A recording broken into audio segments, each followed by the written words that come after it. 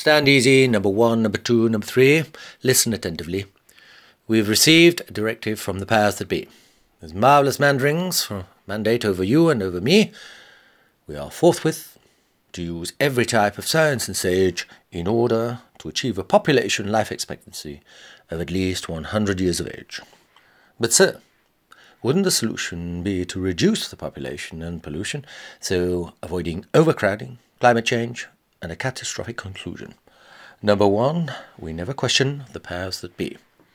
Ours is not to deviate discordantly into devolution or into revolution. Now, number 1, number 2, number 3, the powers that be would like us to create more space for our ever-expanding human race. We shall concrete over the green and present land from end to end, making it easier to manage and also easier to defend. Number 1, number 2, and number 3, we have received yet another directive from the powers that be. It appears, even after concreting over cowslip and clover, the population are still falling from the White Cliffs of Dover. So, number 1, number 2, and number 3, the directive from the powers that be is to flatten every molehill and mound, cut down every tithing and tree, until we reach the wide open sea.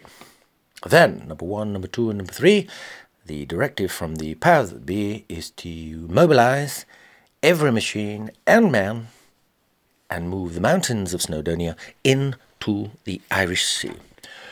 Okay, so, are you sure we shouldn't think of another solution to this ever-expanding human evolution?